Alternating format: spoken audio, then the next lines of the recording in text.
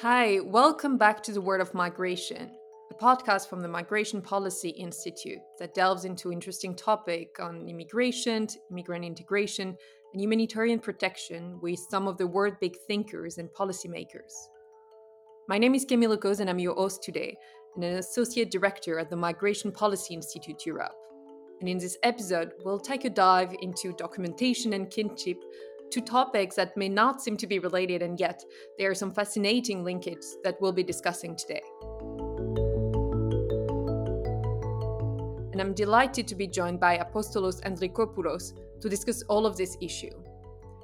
Apostolos is a Marie Curie Global Fellow at Harvard University and the University of Amsterdam. He recently published his book Argonauts of West Africa, an authorized migration and kinship dynamic in a changing Europe with the University of Chicago Press. His books provide an ethnographic exploration of how unauthorized migrants in Europe turn to kinship to address challenges related to their legal status. For those interested in question of undocumented migration, this book offers a fresh and original perspective by highlighting the stories of migrants and their struggle and showing the pivotal role of kinship in unexpected contexts, such as the way migrants acquire documents that enable them to travel, work, and settle in Europe. Apostolos, welcome. I'd like to begin our discussion by addressing a central theme of your book, and that's how certain migrants use identity documents that either belong to other lookalike migrants or have been made by brokers and other intermediaries. From the state point of view, these actions are typically referred to as identity fraud, but you chose not to employ this concept, this term in your book. And I was wondering if you could elaborate on your reason for this choice. I know you spend a lot of time with migrants lacking legal status in their countries of residence, and that they've been sharing their perspective and thought on documentation. hmm Yeah, sure. Actually, there are several reasons for this. The most important one that I wanted to understand these practices from the migrants' point of view. If I would adopt identity fraud as an analytic term, then I would approach these practices through the lens of the state. And then this means that my attention would be directed to issues that for the state are prioritized as important.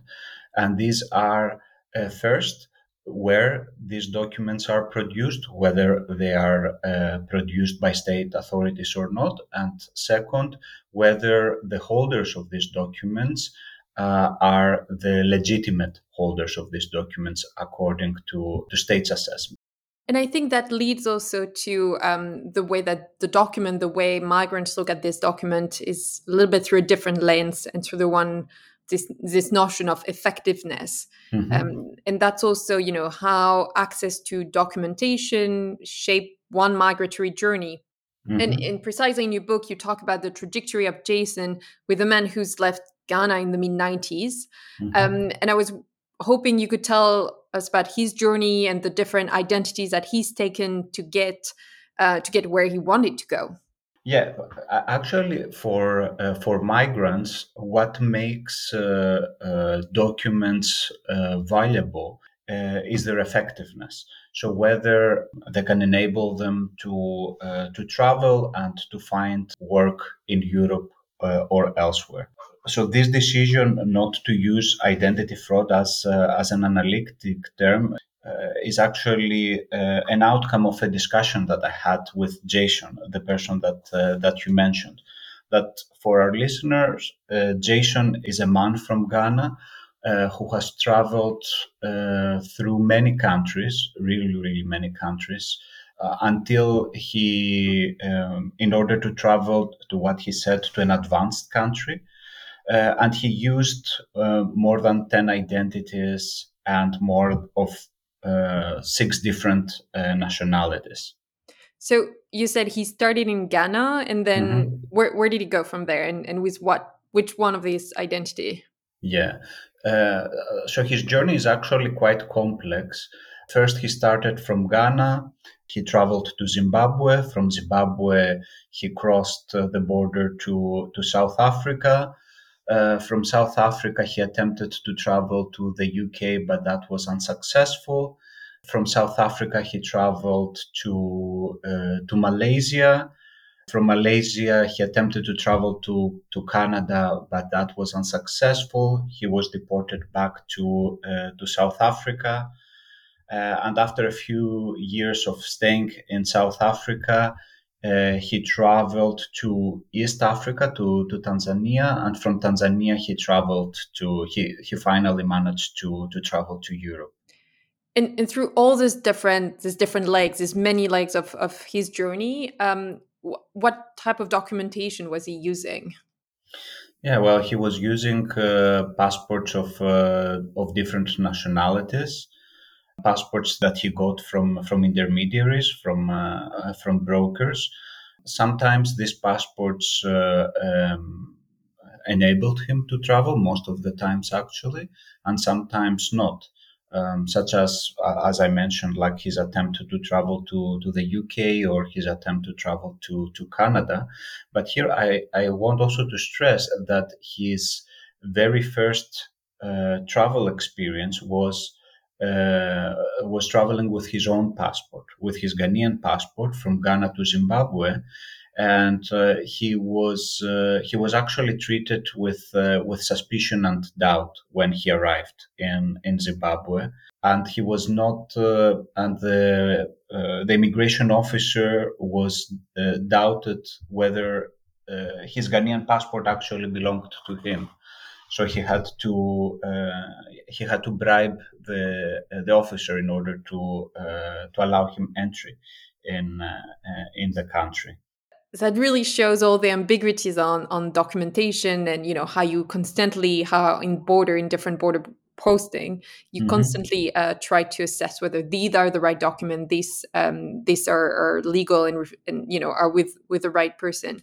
And I also want to move to the concept of kinship, which is really another key dimension that you explore in your research, Hmm. because for some European policymakers, other stakeholder, tend to see kinship in Africa as a traditional form of organizing society, and it also strikes me that working with development agency, how we always tend to refer to communities when it comes to people living in a non-Western context, like program benefit local communities.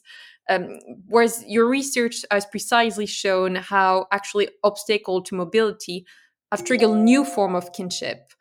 Could you tell us more about this? Hmm.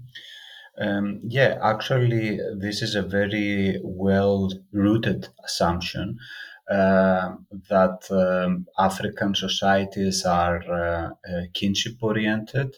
Always, we say that in contrast, always this is said in contrast with Euro American societies that are seen as individualistic. And actually, that was the reason that in the beginning I did not want to study kinship, because I was afraid that I would reproduce the same assumption when I was studying with African migrants, and then I was focusing on their kinship practices. Uh, this assumption is that in societies with no state organization or with weak state organization, people have to rely on their social relations to access certain resources. And when the state comes with citizenship, that citizenship ensures an equal treatment. So the assumption is that people, in a way, get emancipated from kinship, from their reliance on social relations. But But, actually, but it's a bit more complicated. exactly, yeah. Actually, that was my first observation, was that kinship was becoming important, or was important, not in the absence of the state for African migrants, but due to states to the violence that they faced by the state, due to the exclusion that they faced by the state. Citizenship is not about equality. It is also about exclusion. It is as much about exclusion as it is about inclusion. And in my book, actually, I explore how kinship becomes relevant, how kinship becomes important. These moments that people want to travel and they cannot travel, they want to work, and then they do not have the right to work, and how in these contexts they turn to kinship relations for assistance. And I think that there's another key issue to think about. I think when we think about this relationship to kinship, to documentation, is Hmm. when migrants travel under another identity, Hmm. and may lose their life during their journey. What happens? Yeah, actually, this is like a very sad and difficult situation. I mentioned already the story of Jason, so I think it is clear that migrants may take very intricate trajectories. They may pass through so many different countries, and they may have even like unexpected trajectories. They may travel to countries that was not originally meant to travel. Very often, their family members in their countries of origin are not even aware about these very complex routes. And when they travel without documents, and if something happens on the way, like if they lose their life, then it becomes very difficult to be traced. Yeah, and I will add, I think some of these routes have also become even more complicated because Jason's story, we said, dates from the 90s, and now we've seen more technology, more border management procedures that Hmm. have made it, especially with the systematization of biometric border control, that can make it even more difficult to borrow one's identity. Hmm. From your previous research, to what extent has this changed its practices, the relation to documentation, and also the risk that migrants are have to take? Yeah. No, certainly, like the introduction of biometric techniques in immigration control has changed a lot. It is now much more difficult for a migrant to use the identity documents of another lookalike person. Nevertheless, not impossible. But I would say that this biometric identification has neither replaced not erased the social person. The person as a social being remains still at the center of immigration control. So the way that migrants establish relations to access documents to certain extent remains similar. So even if they would not borrow the documents of another person, they may still create a new subjectivity. They may use other documents, like, for example, a counterfeit birth certificate to obtain a passport under a different name or with a different age, or a visa by using like an inflated bank statement or a diploma. And precisely on that, because we've talked about this migration journeys, and I'd now like to turn to what happened to migrants who don't have legal status when they get to Europe and where they try to find a job. In some country, like in the United States or in France, we often talk about migrants when working under alias, Hmm. without employers knowing or even trying to know. There were recently a few stories in France about migrant worker who've been borrowing identity paper to work in all the construction site ahead of the Olympic Games. But in the Netherlands, you explained that this practice has actually declined. What has happened? Hmm. Yeah.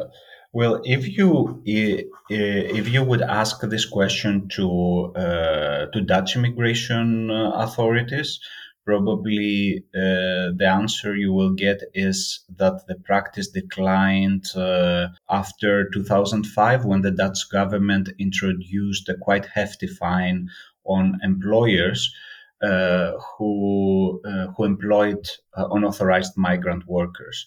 And It's yeah, moving the pressure. It's yeah, moving the control towards the employers themselves. yeah, exactly. In a way, you can say that it privatizes migration control to a certain extent. That employers uh, uh, become in charge of operating migration control. And I think that the question that we need to ask here is in whose interest they operate migration control. So in the Dutch case, like the cases of people, of workers using someone else's identity documents has changed. And so, as I said, like IND may interpret that as a success of shifting the responsibility to employers, but we need also to take into consideration that this practice, the practice of working under someone else's documents, proliferated in a period of where the Dutch economy was growing, where more workers were needed. This growth of the Dutch economy has been halted, especially after 2009, after the global financial crisis. And furthermore, there is after 2007, there is an increasing presence of Eastern European migrant workers who are European citizens and they have full employment rights. Yeah. But then I have a question, because Mm-hmm. all of these migrants were still there, and Mm-hmm. so if they were not working under alias, how Mm-hmm. did they manage to find employment in the Netherlands? Mm-hmm. Mm-hmm. You mean about African migrants who were previously working under? Yeah, exactly, Yeah. because they were still there, and I assume more people were still coming despite Yeah. the difference in the economy. Yeah, now to a significant extent, they have been displaced by Eastern and Southern European migrant workers. So certainly they face more difficulties to earn their living. It is much more difficult. They feel more the pressure of finding other ways of getting legalized.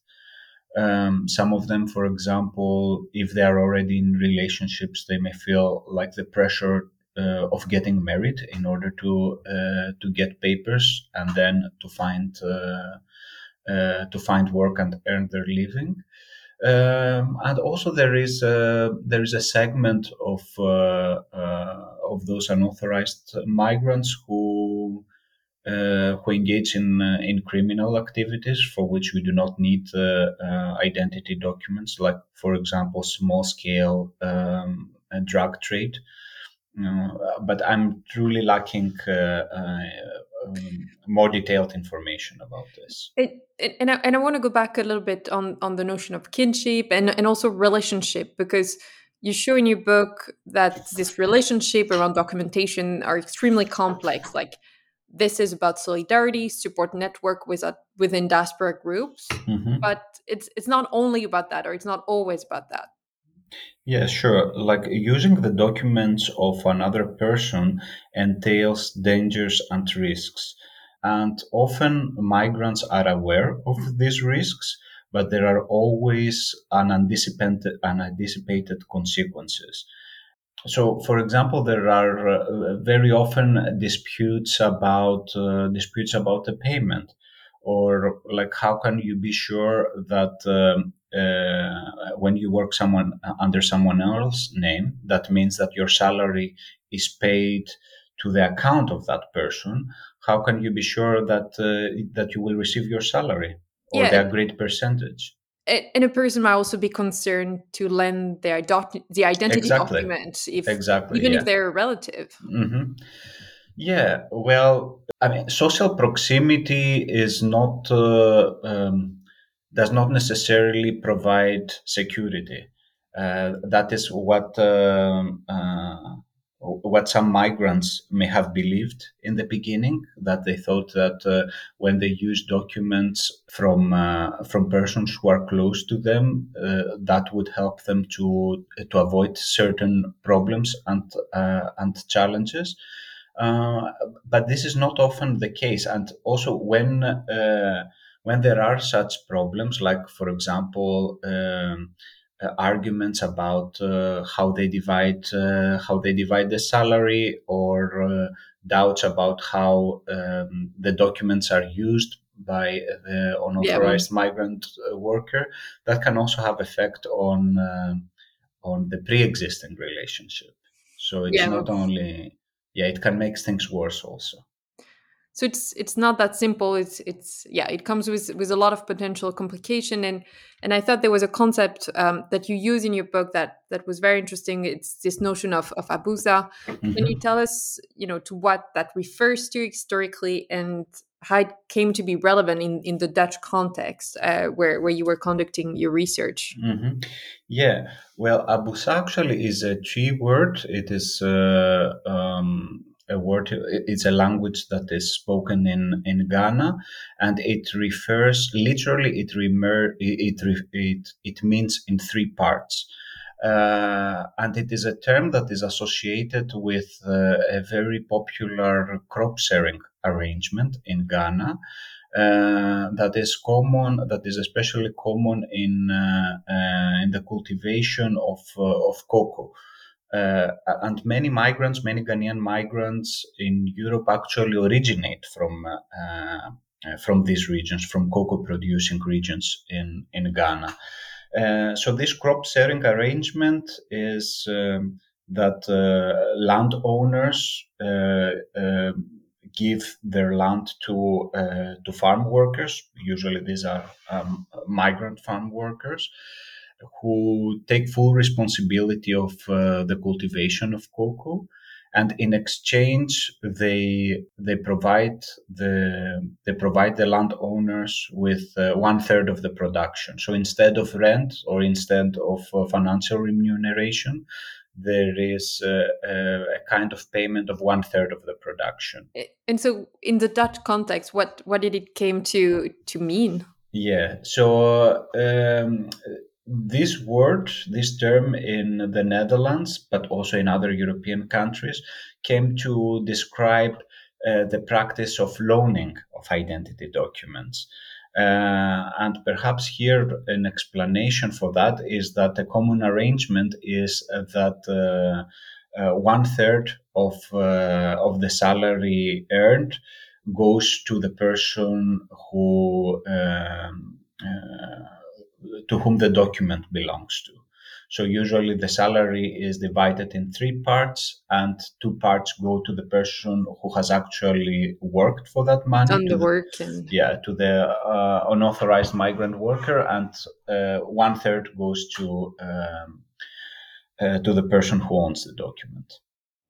that's fascinating. And now I want to move to a very sensitive topic, which is the one of return. Mhm. We often hear from policymaker that their objective is to increase the return rates, and in your book, you precisely mentioned several cases of unauthorized migrants who were arrested by authority and subsequently had to forcibly return to their country of origin. And I Mhm. was wondering, how has their return been perceived, especially in the context of West Africa? And did you get a sense that this discouraged others from trying to pursue similar migration routes and methods in a way? I wouldn't say that it discourages others from pursuing migration projects or from wanting to migrate to Europe. Uh, Actually, how someone returns, like from the perspective of the country of origin, how someone returns, whether someone is deported or not, is not so much relevant. What is relevant is whether someone returns empty handed or not, and whether when someone returns has already made some savings, whether this person, when returns to the country of origin, to Ghana, let's take that example, whether this person is in a capacity to redistribute this wealth. A Yeah. bit like in the case of Jason, right? Yeah, exactly. Yeah, but there are also many others, and even people who did not manage to have savings. Usually, when they returned to the country of origin, they return with knowledge, and they return also with social capital, with social networks that are also important for establishing themselves. For example, like establishing a company that would engage in transnational trade. To give you an example. Of course, there are not all of those success stories, but I'm saying No. that deportation does not necessarily mean shame. Does not necessarily mean Yeah. that a negative example for others. Exactly. It's a much more nuanced picture that I think the Hmm. one that is sometimes conveyed. And but I still think what we've seen, both in the migration journey and when people are staying in Europe using, identity, even if those are lended by relative, we're still seeing that migrants face many vulnerability, many issues. Hmm. And so to conclude, I'd like us to think a bit about how the situation could be managed differently. Hmm. Yeah, well, that's a difficult question. I'm sorry. Yeah, uh, I would say that especially for those who design migration policies, it is important to realize that the state is only one of the authorities, of the entities that regulates mobility. The state has the capacity to determine what is legal and illegal form of migration. But it's just one dimension, as you Exactly. say. Yeah. There are also other regulatory authorities of mobility, such as the family or kinship more generally, and their market. And all these entities have their own considerations in how they regulate mobility. And a last point is, one area you've also been thinking about is how assuming a different identity for extended period of time can have long-term effect on a person. Mhm. Yeah, and this is not only when someone uses a certain identity for an extended period. As I said, like this is a practice that has unpredictable consequences. And here I can think of like the story of one of my research participants, a Nigerian woman who, when she arrived in Amsterdam, she started working for a very brief period in a cleaning company under the name of a Ghanaian woman. And in that company, through her work in that company, she managed to find people who were interested in hiring her to clean their private homes. Yeah, So this is what she started doing. But these people met her through that formal for job. that identity. Yeah. Yes. And actually, you know how how it works in that profession. That it works with referrals. That you find your clients through the recommendations of another one. So even though that this woman has been legalized, she's still known in Amsterdam, at least among her clients, as a Ghanaian woman with her Ghanaian name, and it is already like 20 years that she works under that name. Because it's like the trust is associated to that identity that Yes, she's been working under for so many years. exactly. Yeah, and when you have been introduced to someone as a Ghanaian woman, then you have to stick with that, and then you have to continue with this. Well, thank you. Thank you, Apostolos. This has been fascinating. And thank you for tuning in to another episode of Word of Migration.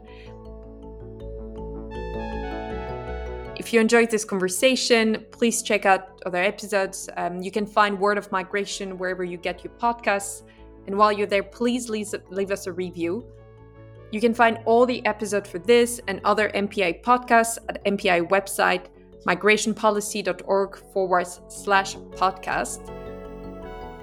This episode was produced by Yosef Hamid and made possible with help from Lisa Dixon and editorial input from Michel Bindelstadt. Our theme music is called Bright Idea by Geographer. I'm Camille, and thank you again for listening, and see you next time.